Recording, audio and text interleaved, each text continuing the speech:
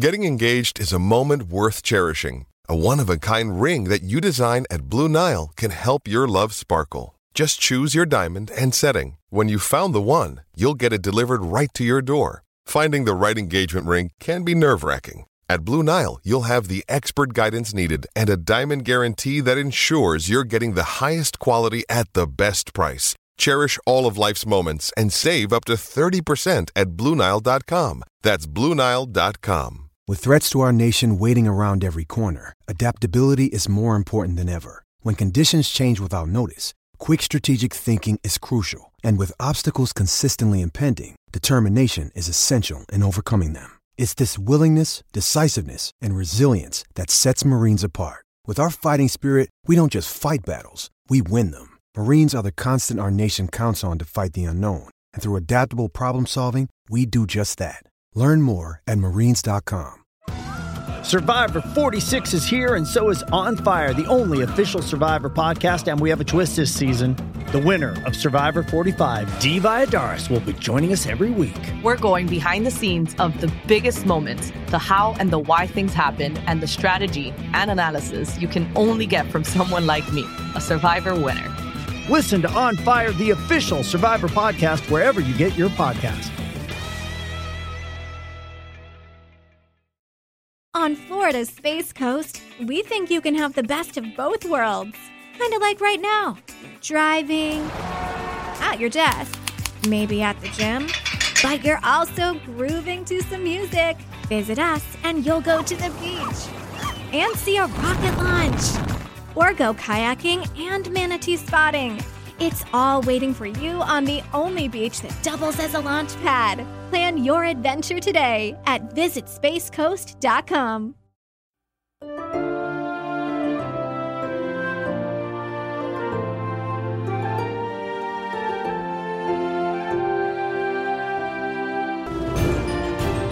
Hi, I'm Paul Dennett, and this is another Dennett's Deep Dive. Each month, I'll release a cricket history podcast on a topic that fascinates me and hopefully fascinates you too. The shows will be exclusively available for our elite-level Patreon subscribers. Here's episode 2, Don Bradman at the Oval. Back in the 1990s, I was watching an Ashes test from the Oval in London on television. You know the ground, the one with the gasometer in the background, and the one where the English test match summer traditionally concludes. They put a list on the TV screen of the highest test batting averages of all time at the ground. Don Bradman's name headed the list. No surprise, you might think. But Ian Chappell in commentary was surprised. He had a little chuckle and said words to the effect of, "Gee, that's quite amazing. This is the ground where Bradman made a duck in his last test innings, yet he still has the best average here." I hadn't thought about this for years, but a few weeks ago I happened across the list of best averages at the Oval as it stands today about a quarter of a century later. Bradman is still on top. And I instantly thought back to Chappell's statement, and now that I know a lot more about Bradman, it dawned on me just how significant the Oval was in Bradman's career and indeed his life. Time after time, big things happened to him at the ground and around the time he played there.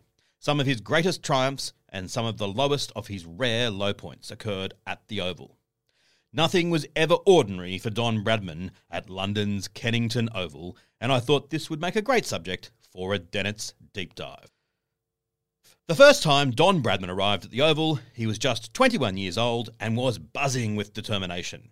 He had a major point to prove at this ground. He'd been eagerly waiting to play here. It was 1930 and Bradman was on his first tour of England. He had played just 4 test matches to this point back in Australia in 1928-29. The ageing Australian side of that summer had been thrashed 4-1 by England, and the cricket was grinding and tedious. But Bradman had been a burst of colour and brilliance. He took on the bowling, scored 2 centuries and 2 50s, and became a national hero. Not everyone was convinced, though. Some of the English predicted he would fail in England. English seam bowler Maurice Tate had taken Bradman aside and whispered, "Don, learn to play straighter before you come to England. If you don't, you won't get many runs." But the main voice of warning belonged to Percy Fender, a former Test cricketer who had covered the Ashes as a journalist. Fender's thoughts were dramatised in the 1984 Kennedy Miller television miniseries Bodyline. Here is John Gregg as Percy Fender. But he has no technique. Now, he can get away with this on those true, hard Australian pitches. But put him on one of our green strips, with Morris seaming the ball late, Oh no, he's too unorthodox. Fender was still a first-class cricketer in 1930. In fact, he was captain of Surrey, and Surrey's home ground is the Oval. Fender's assessment of Bradman must have made an impact, because 20 years later, Bradman referred to it at unusual length for him in his autobiography. He included a quote from Fender about his technique, which concluded, "He does not correct mistakes or look as if he were trying to." Bradman then added, "I thought it best not to make any mistakes against Surrey." The big day arrived on the 24th of May 1930, Don Bradman's Oval debut. Australia batted, and their scores were low. Woodville 50, Jackson 9, Richardson 32, Ponsford 1, McCabe 2, and Fairfax 28 not out. And here's how Bradman described his own innings. "Rain caused stumps to be drawn before time, but Australia put together 379 for 5 wickets, of which my total was 252 not out, and undoubtedly that was one of the best innings I ever played against an English county. The second 100 was scored in 80 minutes. That was more space than Bradman gave some of his Test centuries, and it's an insight into his hyper-competitive nature. And here's how the Bodyline miniseries imagined Fender might have spoken to his friend and Surrey teammate Douglas Jardine, played by Hugo Weaving, in the dressing room afterwards. It begins with Jardine chuckling at the humiliation his friend had just experienced.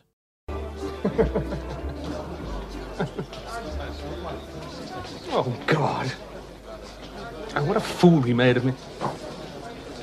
He put every ball exactly where he wanted, where it would cause me the most humiliation. Don't worry, Percy. It'll be forgotten in a month. It's going to destroy every bowler in the land. It's going to be a bleak summer. It will indeed. In a sign of how different things were back then, after play there was no team coach to board. Instead, Bradman had to catch the tube from Oval to his hotel at St Pancras and was mobbed by fans all the way to the station and throughout the journey. It was a taste of what he was about to experience throughout the rest of his career, and he hadn't yet even played a test match in England.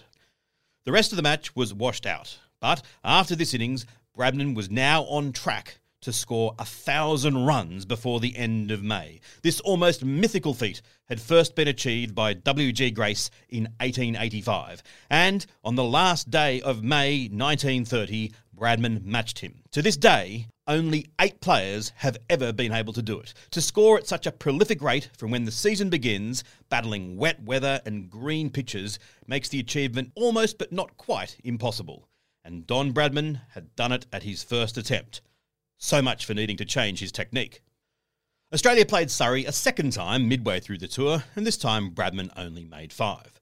But by the time the teams arrived at the Oval for the 5th and final test, Bradman had ripped the record book to shreds. He'd made a century in the first test, a double century in the second, and a triple century in the third, with his 334 being the highest ever test score at the time. The series was tied at 1-1, and it was decided that the test would be timeless and played to a finish. Bradman's first Oval game had been personally significant, but his test debut at the ground would be internationally significant, because whichever side won this test would win the Ashes. Back in Australia, huge audiences stayed up listening to synthetic broadcasts and score updates each night. Radio sales had skyrocketed throughout the series. England won the toss and made 405. Australia's openers of Ponsford and Woodville made a good start, and when Ponsford was out for 110, with the score at 1 for 159, Bradman arrived at the wicket for the first time at the Oval in a test match. At 3 for 263, he was joined by Archie Jackson with the game in the balance and the pitch difficult due to rain. Bradman wrote, "Both of us were hit several times, and Archie was black and blue at the finish. These rain-damaged pitches are all in the game, of course, however unpleasant it may be to find yourself batting on them, and you can guess how pleased I was for the sake of my side that I managed to stay and collect 232 runs." And that understated way was the way that Bradman described his having scored the highest ever test score at the Oval at the time. Together, Bradman and Jackson had put on 242 runs, with Jackson contributing 73 from 311 balls. Jackson was even younger than Bradman. He hadn't yet turned 21. He had scored a sparkling 164 on debut in the Ashes of 1928-29, and he and Bradman were great friends. The world was seemingly at his feet, but he was to die of tuberculosis just 2.5 years later. Bradman was a pallbearer at his funeral. Australia bowled England out for 251 to win by an innings and 39 runs, and they won the Ashes 2-1. Bradman's 974 runs in the series are still the most runs ever scored in a Test series. Even more remarkable is that having now scored 3 Test double centuries, he had already made more double centuries than any other batsman in Test history. And this is a record that he holds to this day. Bradman finished with 12 double centuries. Kumar Sangakkara went close with 11. Brian Lara is third on 9. But Bradman has remained on top for 91 years, although Virat Kohli, currently in equal fourth with 7, might be a threat. Trevor Wignall of the Daily Express newspaper in England wrote of Bradman at the end of the series, "I have no hesitation in calling him the world's greatest athlete, and I am nearly tempted to throw everything overboard and write him down as the most remarkable the world has ever known." But amidst the tumultuous success, a storm was brewing, with the Oval Test at its heart. It would come to be called Bodyline.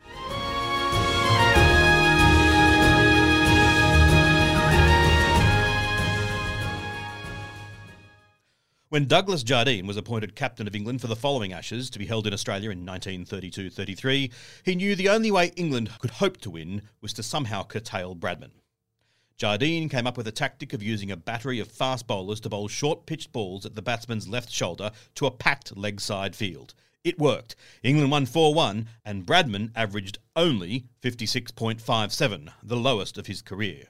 It was legal, but wildly unpopular in Australia, and led to the most acrimonious Ashes series of all time. According to both Jardine and Harold Larwood, the bowler who would be the most famous exponent of Bodyline, the idea for the tactic came from the Oval Test of 1930.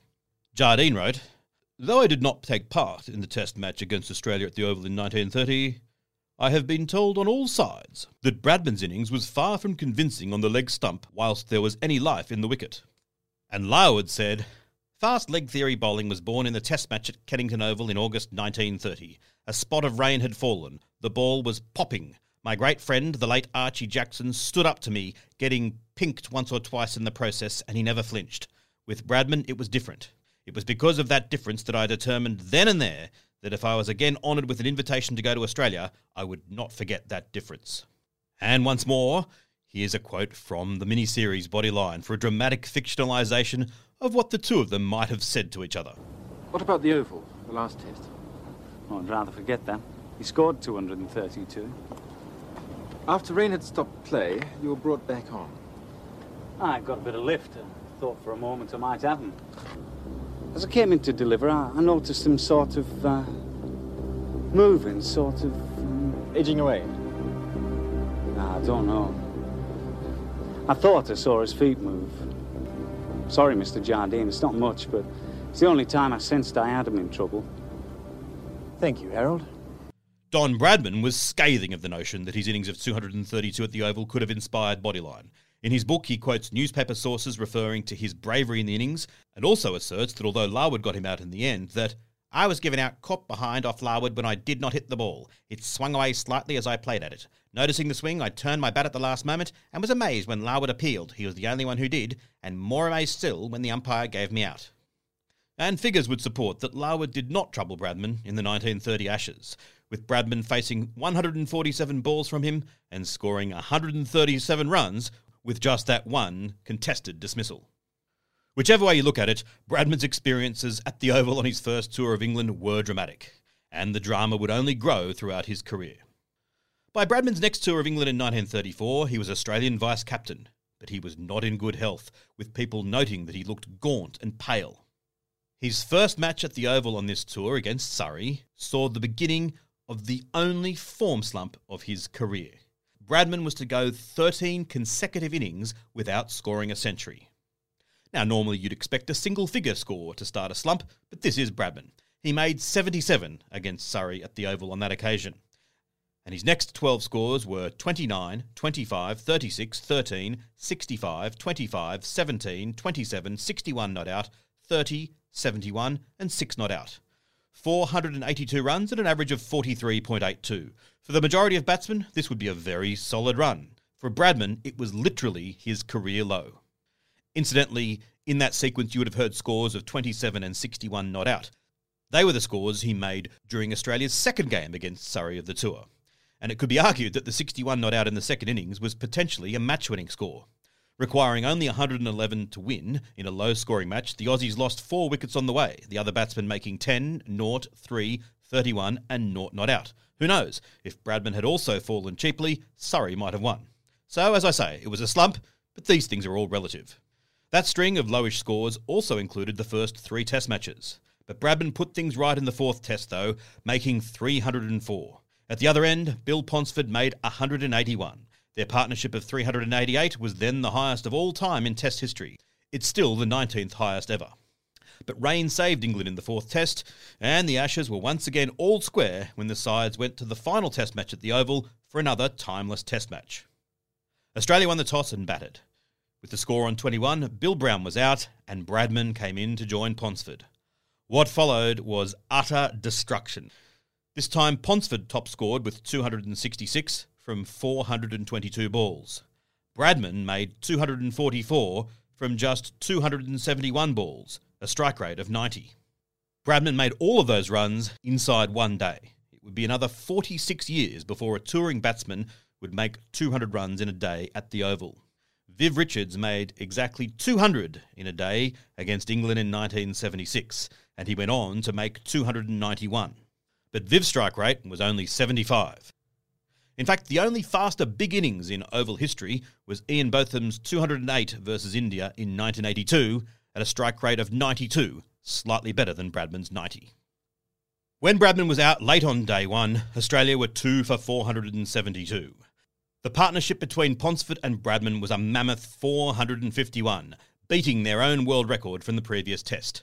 This remained the highest test partnership in history for 57 years, only being beaten in 1991 by Andrew Jones and Martin Crowe. It is still the 4th highest stand for any wicket in test history.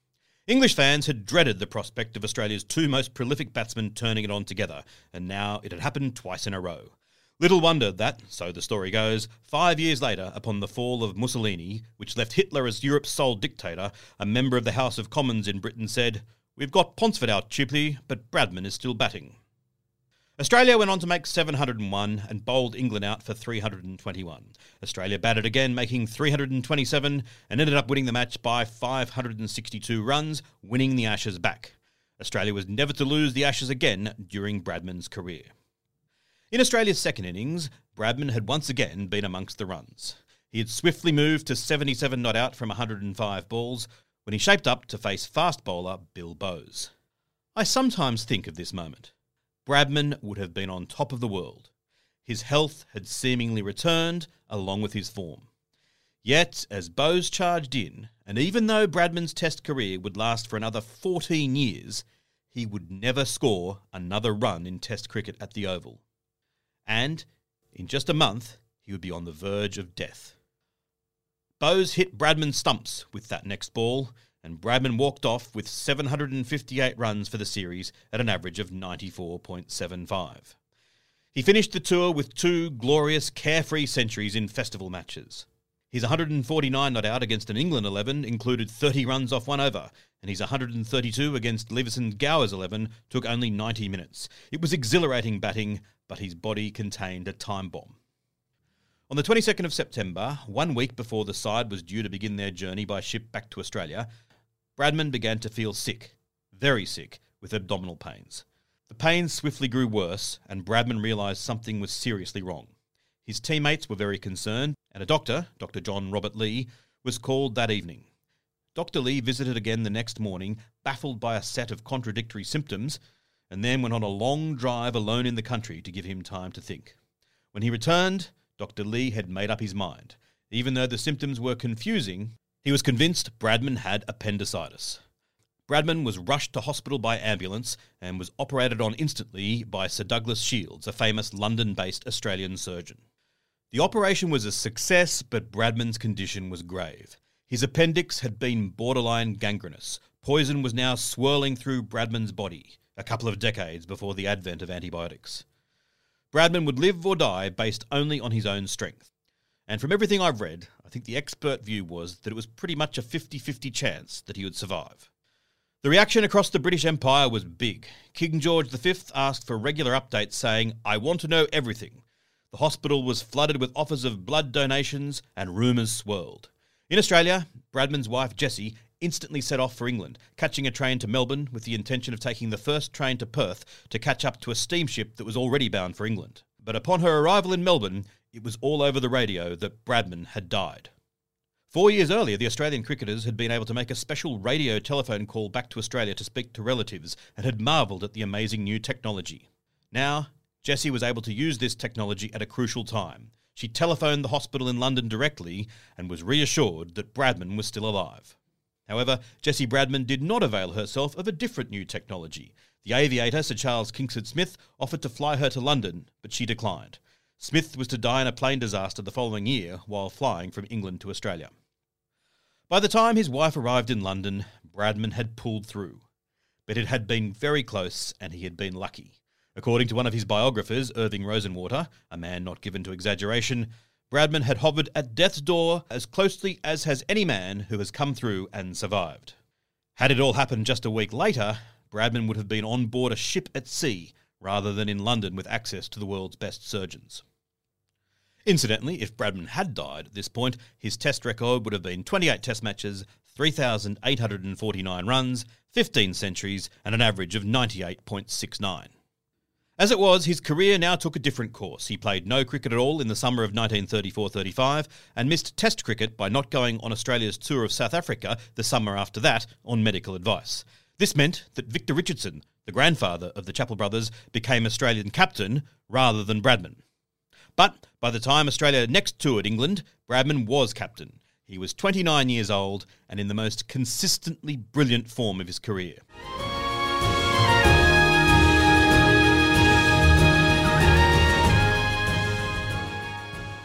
His batting on the 1938 tour was almost indescribable.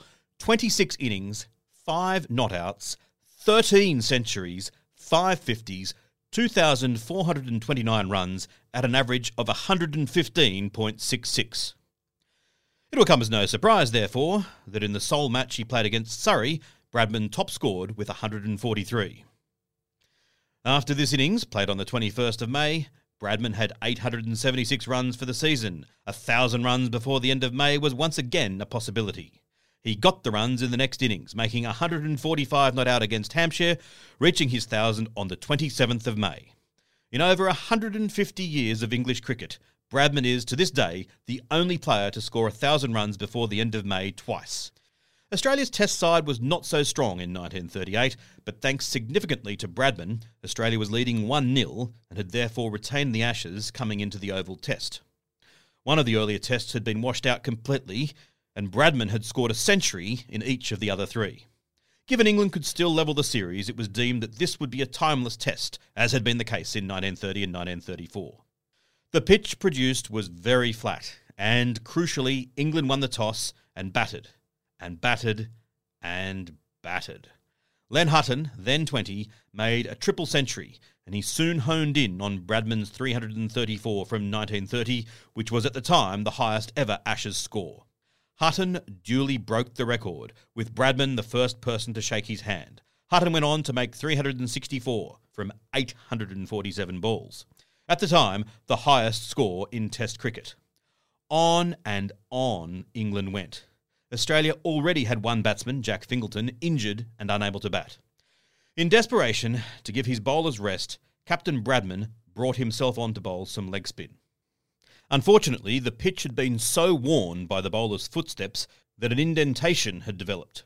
And in coming into bowl, Bradman planted his foot on the edge of the indentation and rolled his ankle. He collapsed to the ground in agony and had to be carried off. He had chipped a bone in his ankle and would take no further part in the match.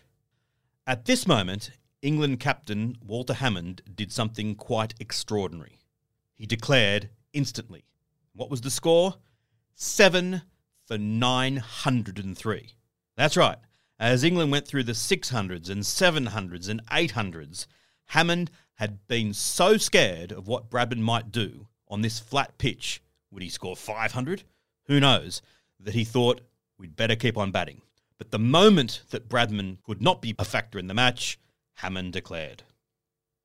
And with Bradman out of the picture, the Australians collapsed. They were bowled out for 201 and 123 when they followed on, to be beaten by an innings and 579 runs. By far the biggest innings defeat in Test history, a record which still stands. So, the Oval up till now a scene of great success for Bradman, was the place where he had probably the lowest moment of his career to that time. As Bradman was helped from the field 4 days before his 30th birthday and at the absolute peak of his career, it's sad to think that he wasn't to play another test match for over 8 years. He'd be 38 when he next did so. Cricket Australia had scheduled no international cricket in Australia until the Ashes of 1940-41, but of course the war meant that these never took place. Bradman's form in Sheffield Shield cricket in those final 2 seasons of the 1930s was superb. In the summer of 1938-39, he batted 7 times, scoring 6 consecutive centuries, and he finished with an average of 153.16. In the season of 1939-40, he averaged 122.91. Oh, what might have been. But of course, the war intervened. After the war, Bradman made one more tour of England in 1948. By now, he was in his 40th year and had announced that this would be his farewell to Test cricket.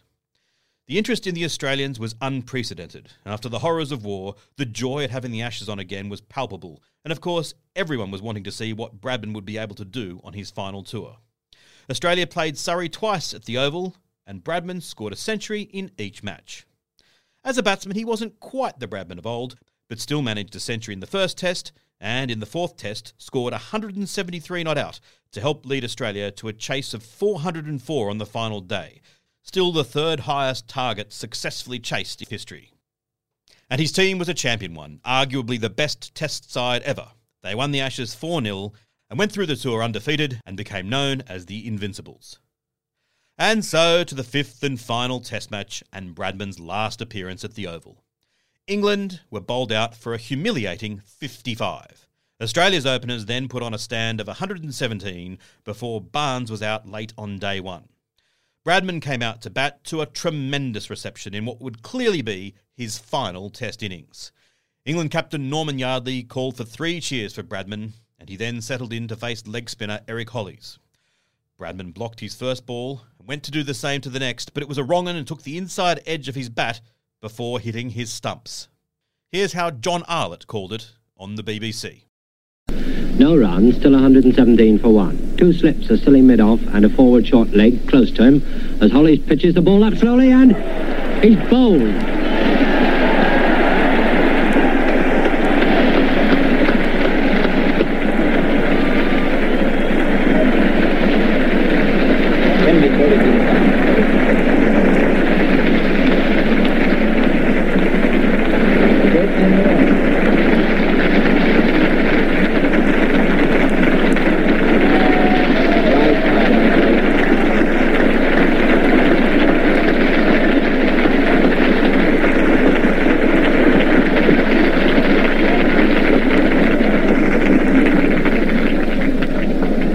Bradman, bowled, Hollies, not. Bowled, Hollies, not. And what do you say under those circumstances? I wonder if you see a ball very clearly. In your last Test in England, the ground where you played out some of the biggest cricket of your life, and where the opposing team have just stood round you and given you 3 cheers, and the crowd has clapped you all the way to the wicket. I wonder if you really see the ball at all. Going into that final innings, Bradman had scored 6,996 runs in 69 completed innings at an average of 101.39. Had he made 4 runs, he would have finished with 7,000 runs from 70 completed innings at an average of exactly 100. But as it was, his final average was 99.94. His dismissal was a surprise to all, not least the newsreel camera operator. Although they captured the moment of Bradman being bowled, they had not filmed the bowler running up, and so had to ask Eric Hollies to help them by bowling a ball on the wicket for the cameras, probably early the next day. If you look up the footage, you can see the fabrication. The shadows are at a totally different length, and the non-striking batsman should be in shot, but is not. Incidentally, the non-striker was Arthur Morris, who went on to become one of Australia's finest ever batsmen. He made 196 in this match, possibly the most forgotten century in Test cricket.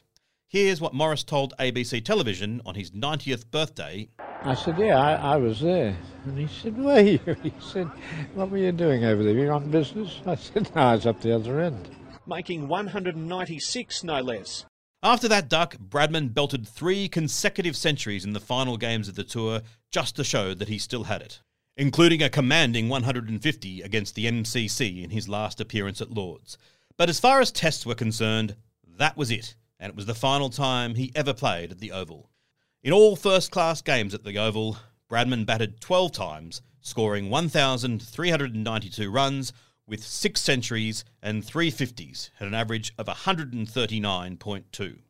From answering criticisms of his technique, an Ashes-winning double century in an innings that might have inspired Bodyline, to another Ashes-winning double century scored at blistering pace, followed by near death, and then a broken ankle and humiliating defeat, and his final last ball duck, and in between loads and loads of runs against Surrey, the Oval was a place of great significance in Bradman's career. And finally, a statistic to end it all. As far as Test cricket is concerned, there are 30 players who make the leaderboard for best averages at the Oval. 29 of them are English. In terms of runs, even though he only played 4 innings, Bradman is in 23rd place of all time with 553. In terms of average, Wally Hammond is 5th with an average of 72. Mike Gatting 4th, average 73. Len Hutton is 3rd on 89. Herbert Sutcliffe is 2nd with an average of 92. And in first place, it's Donald George Bradman, averaging 138.25. I hope you enjoyed this, my second Dennett's Deep Dive. Thanks for subscribing to Cricket Unfiltered on Patreon, and I'll be back next month with another Dennett's Deep Dive.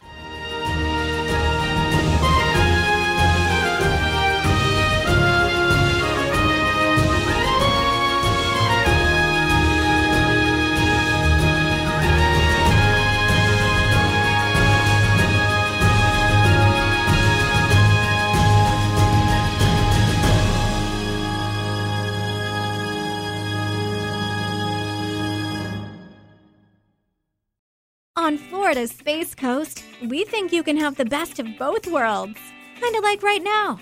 Driving, at your desk, maybe at the gym, but you're also grooving to some music.